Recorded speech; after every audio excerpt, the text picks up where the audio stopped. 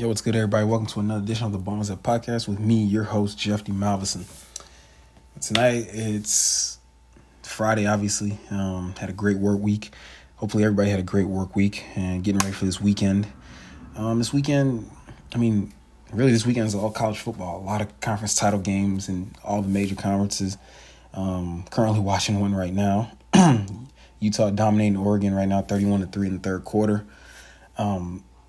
Some intriguing matchups. We're going to talk about one in particular that's really got my attention. So before I start, I just want to give a shout out to the Anchor app for sponsoring me. If you ever want to do the Anchor app, it's free, with very minimal listenership. You could also make money off of it too. So, do that. Especially if you're interested in shooting a podcast about sports, whatever it is that you want to shoot. For me, it's helped with my confidence, helped with a lot of things, helped me, expand myself, really. So now let's get to it. We're talking about the conference title games. First things first, the Pac-12 title game, which I'm watching right now. Utah's beating Oregon 31-3 midway through the third quarter. Clearly, Utah has got Oregon's number. I don't know what it is about Utah. Oregon just can't seem to beat them. That Utah defense is stifling. They play a very physical brand of football that Oregon's not used to. So this Utah team, they were 1-2. Then tragedy hit. One of their players, unfortunately, had passed away. They won 8 out of 9 coming into this point. Ranked number 17. I had Utah winning anyway, 24-17, but obviously they've surpassed that score. But the matchup I was looking to see is that offensive line of Utah against that Oregon defensive line, mainly Kayvon Thibodeau. He does have a sack, but that Utah defense is definitely standing out. Oregon's offense they've just been stifled. Obviously, the winner of this game goes to the Rose Bowl. Looking more and more right now like Utah is going to win this game. So now we go to the Big 12. It's going to be Baylor, Oklahoma State. With what's at stake for Oklahoma State is a possible playoff berth. This is teams with two contrasting styles. Baylor with their offense, led by Gary Bohan, or Oklahoma State with their defense. Now, in past years, it would have been Oklahoma State's running game. But now it's Oklahoma State's offense, mainly their passing game, the air raid. But obviously, we got the players to watch. Abram Smith, who's second leading rusher in the Big 12 against that Oklahoma State run defense that's allowed under 100 yards a game. Then after that, it's going to be, for Oklahoma State to win this game, which I think they will, 34-21. That's how I have the score. Jalen Warren, Spencer Sanders, mainly Spencer Sanders he's supposed to have a big game. He needs to have a big game. For Baylor not to load up on the box, to stop Jalen Warren, their 1,000-yard rusher. Obviously, Spencer Sanders, he's got to provide more in the passing game, but I think honestly that, Oklahoma State will win this game handily. Next up, we go to the Mountain West. The Mountain West Championship game will be tomorrow. This is going to be more of a field position game.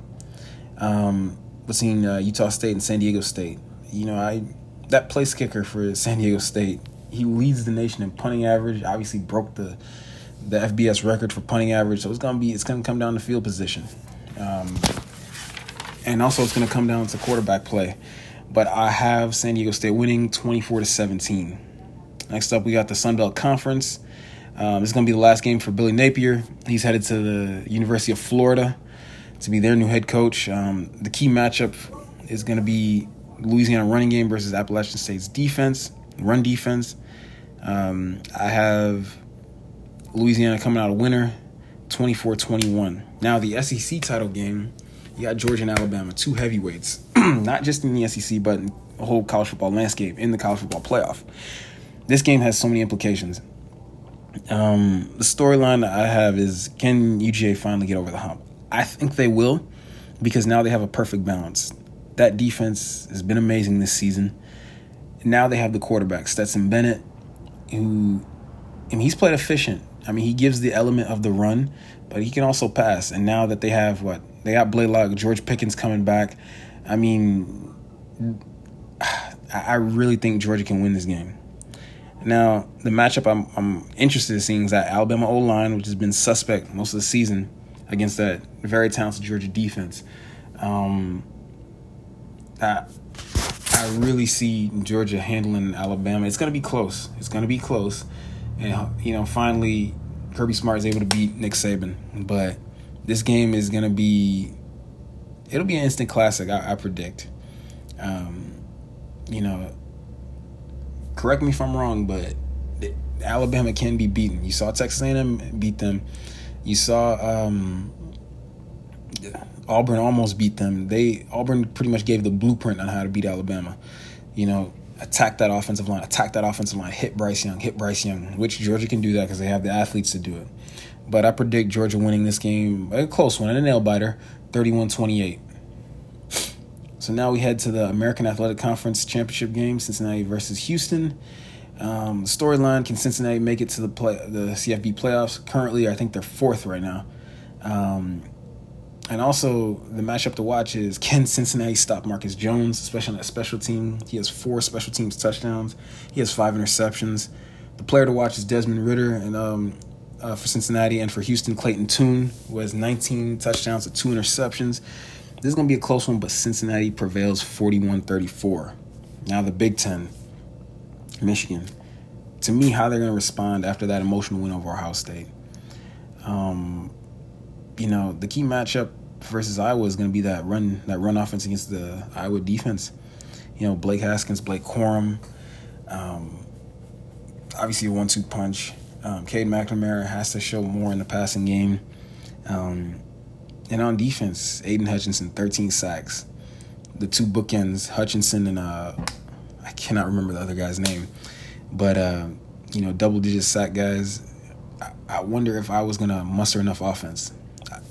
But it's going to be a close one. It may be a low-scoring game, but Michigan's going to win this one 24-10. Now we got the ACC title game. This one's going to be a high-scoring affair. Even though I got the score Wake Forest winning 34-21, but it's going to be a battle of the quarterbacks. Kenny Pickett, 40 touchdowns versus Sam Hartman. This game is going to have a lot of passing yards. It's going to be which defense can stop who. And I really have Wake Forest winning this game. To me, Wake Forest has too much firepower, but Kenny Pickett and Pittsburgh are going to keep it close. But obviously, Wake Forest will be pulling away. So, man, as always in college football, you have notable coaching hires, coaches got fired, what have you. I got 3 names on here. Well, 2. One in particular who may be moving, and another one I should add that should be moving soon. Brian Kelly, he got the LSU job. Lincoln Riley, the USC job. The Brian Kelly to LSU, that's a bit interesting, but it should work wonders for LSU, which had fallen on hard times the past couple of years over Coach O after they won the national title. Lincoln Riley to USC, that I think might be the most important hire since Pete Carroll. No, I'm not saying he's going to be winning national titles like Pete Carroll. That remains to be seen if they can play defense. Luke Fickell, he might leave Cincinnati, but obviously with that Notre Dame vacancy already filled, I can see him still staying at Cincinnati. And Marcus Freeman, congrats to him. He's the new head coach at Notre Dame, well-deserved. Obviously coaching great defense. The youngest head coach in Notre Dame history. So, they got a defense. They got their offensive coordinator. Notre Dame's in good hands. Now we switch to the NFL, professional football. I just wanted to say, Tua, people haven't been paying attention to Tua. Tua's been good in Miami. But has he turned the corner? I think so. The right blend.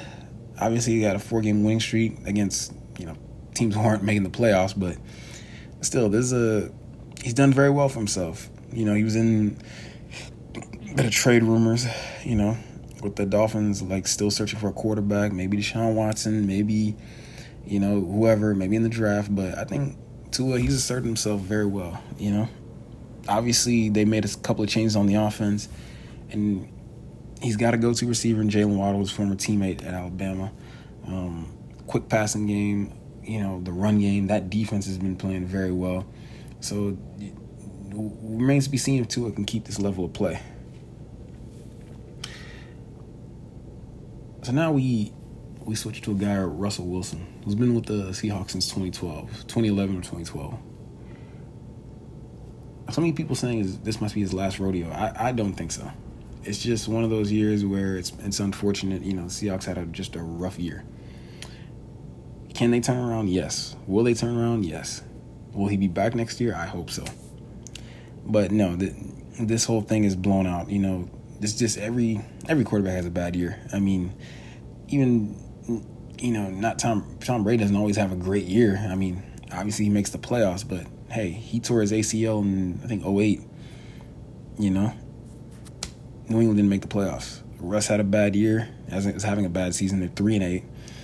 I mean, I was watching the Monday night game against Washington. It was,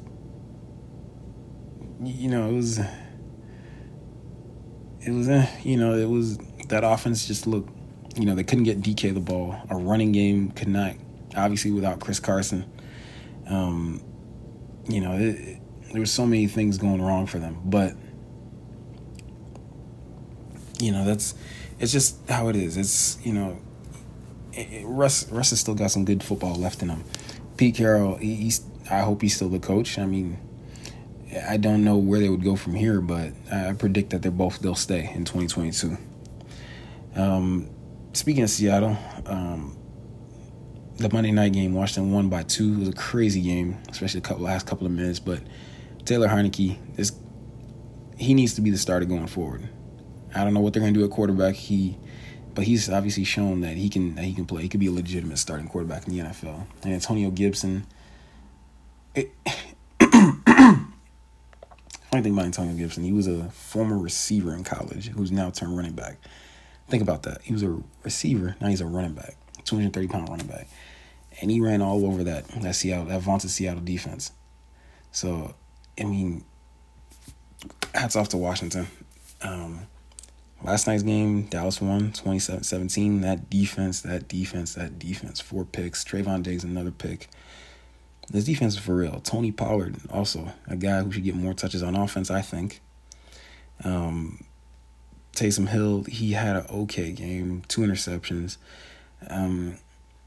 It's safe to say I don't know what they'll do at quarterback in New Orleans, but I think they should give Taysom Hill a little bit more run.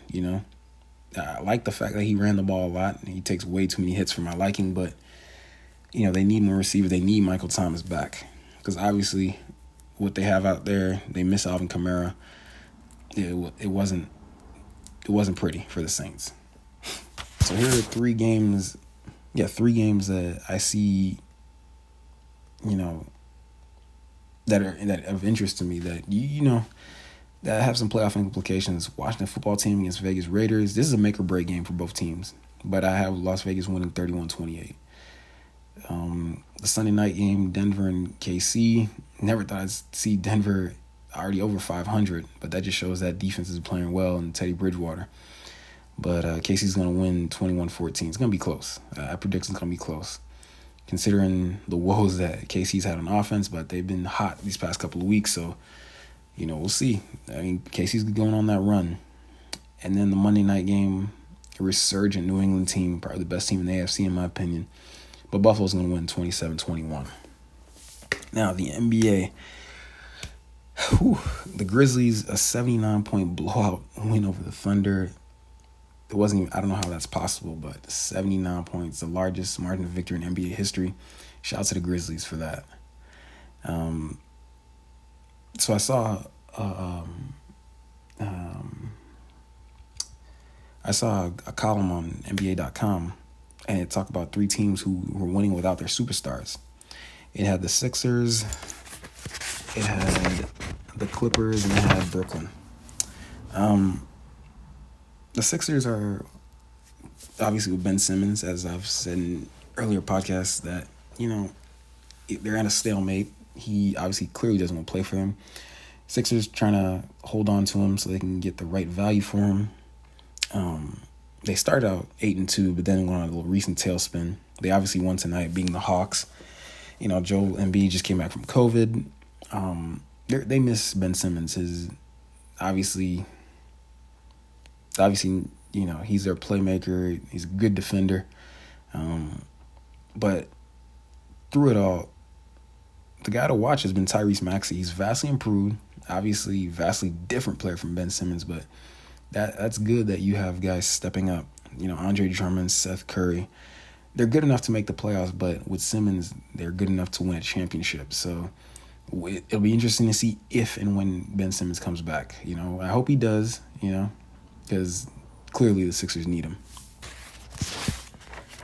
Another team is the Clippers, obviously with Kawhi. They miss Kawhi. Him and that chemistry with Paul George, it's great. Obviously, you saw it in the playoffs last season, the chemistry they had. They've gotten great output from Reggie Jackson. They need more from Marcus Morris. Playoff star last season, Terrence Mann, Serge Ibaka, who didn't play in the playoffs, Nicholas Batum. They're just too good of a team to only have two guys in double figures, which is Paul George and Reggie Jackson.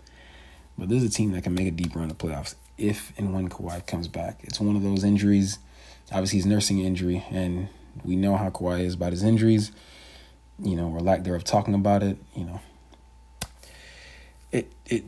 It's just a crazy year for the Clippers. Brooklyn, on the other hand, obviously Kyrie not playing with, obviously the COVID vaccine or whatever. But, KD's been really carrying this team. Obviously now they're missing Joe Harris, who's out with an injury. He'll be out for a while. So this is where I expect that rookie Cam Thomas to step up. He was one of the steals of the draft, and I think he could really be a good player. So now we're going to talk a little baseball. Obviously with the lockout season happening, the Players Association and the owners couldn't come up with an agreement for the new CBA, collective bargaining agreement. I hope baseball comes back. It'll be hopefully not like the NBA lockout where it was a condensed season, but as it stands right now, we don't have baseball. But even through all that, there was still hot stove. The hot stove season in MLB, free agents signing with new teams. There was a lot of surprise free agents. Marcus Stroman, 3 years, $71 million. He can opt out after 2 years. He signed with Chicago Cubs. I didn't think he was going to end up in Chicago. I thought maybe LA would have been a better fit, but clearly he's the number one starter for that Cubs team, opposite Kyle Hendricks. I certainly didn't see the Cubs, adding more money, obviously with their rebuild mode. But yeah, this is certainly is an upgrade. LA Dodgers, they re-signed Chris Taylor, 4 years, $60 million. He, to me, one of the most valuable players on the open market. He could play everywhere, and this guy performs well in the playoffs. Arizona Diamondbacks signed Mark Melanson, 2 year, $14 million. A proven closer. The fact that he got $14 million from the Diamondbacks, hey, he got, that's money well spent. Javier Baez, 6 year, $140 with an opt out. This guy, I hope pre-2020, Javier Baez, and not 2020 and 2021. Obviously, he did have a little good showing with the Mets, but, with Javi Baez, you never know what you're going to get out of him. The Angels re-signed Raisel Iglesias, 4 year deal.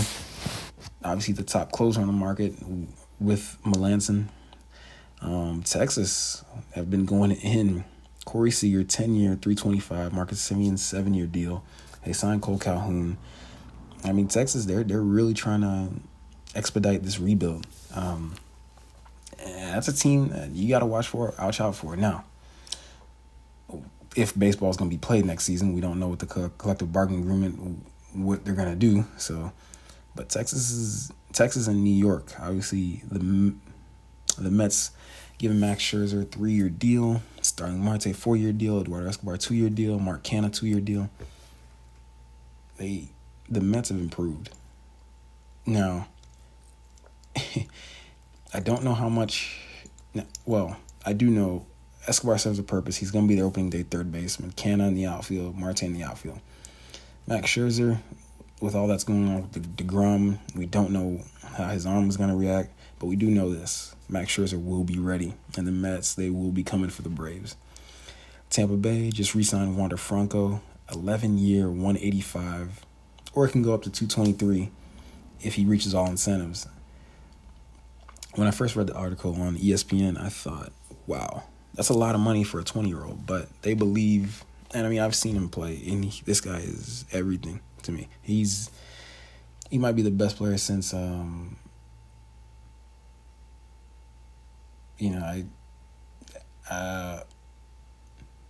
it's definitely something that,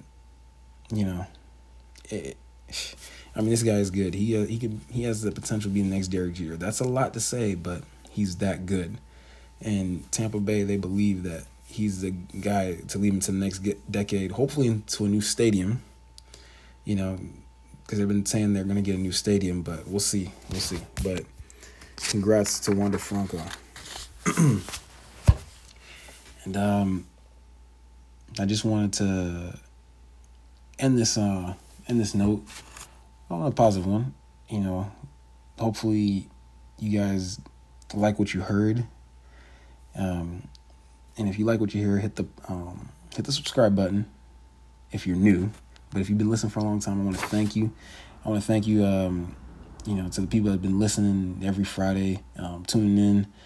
I've seen the comments. I want to thank you guys. Also, I want to, we got the website coming up. Hopefully real soon. It's going to be, you'll hear, you'll find the shop. We got some merch coming out, hopefully real soon also.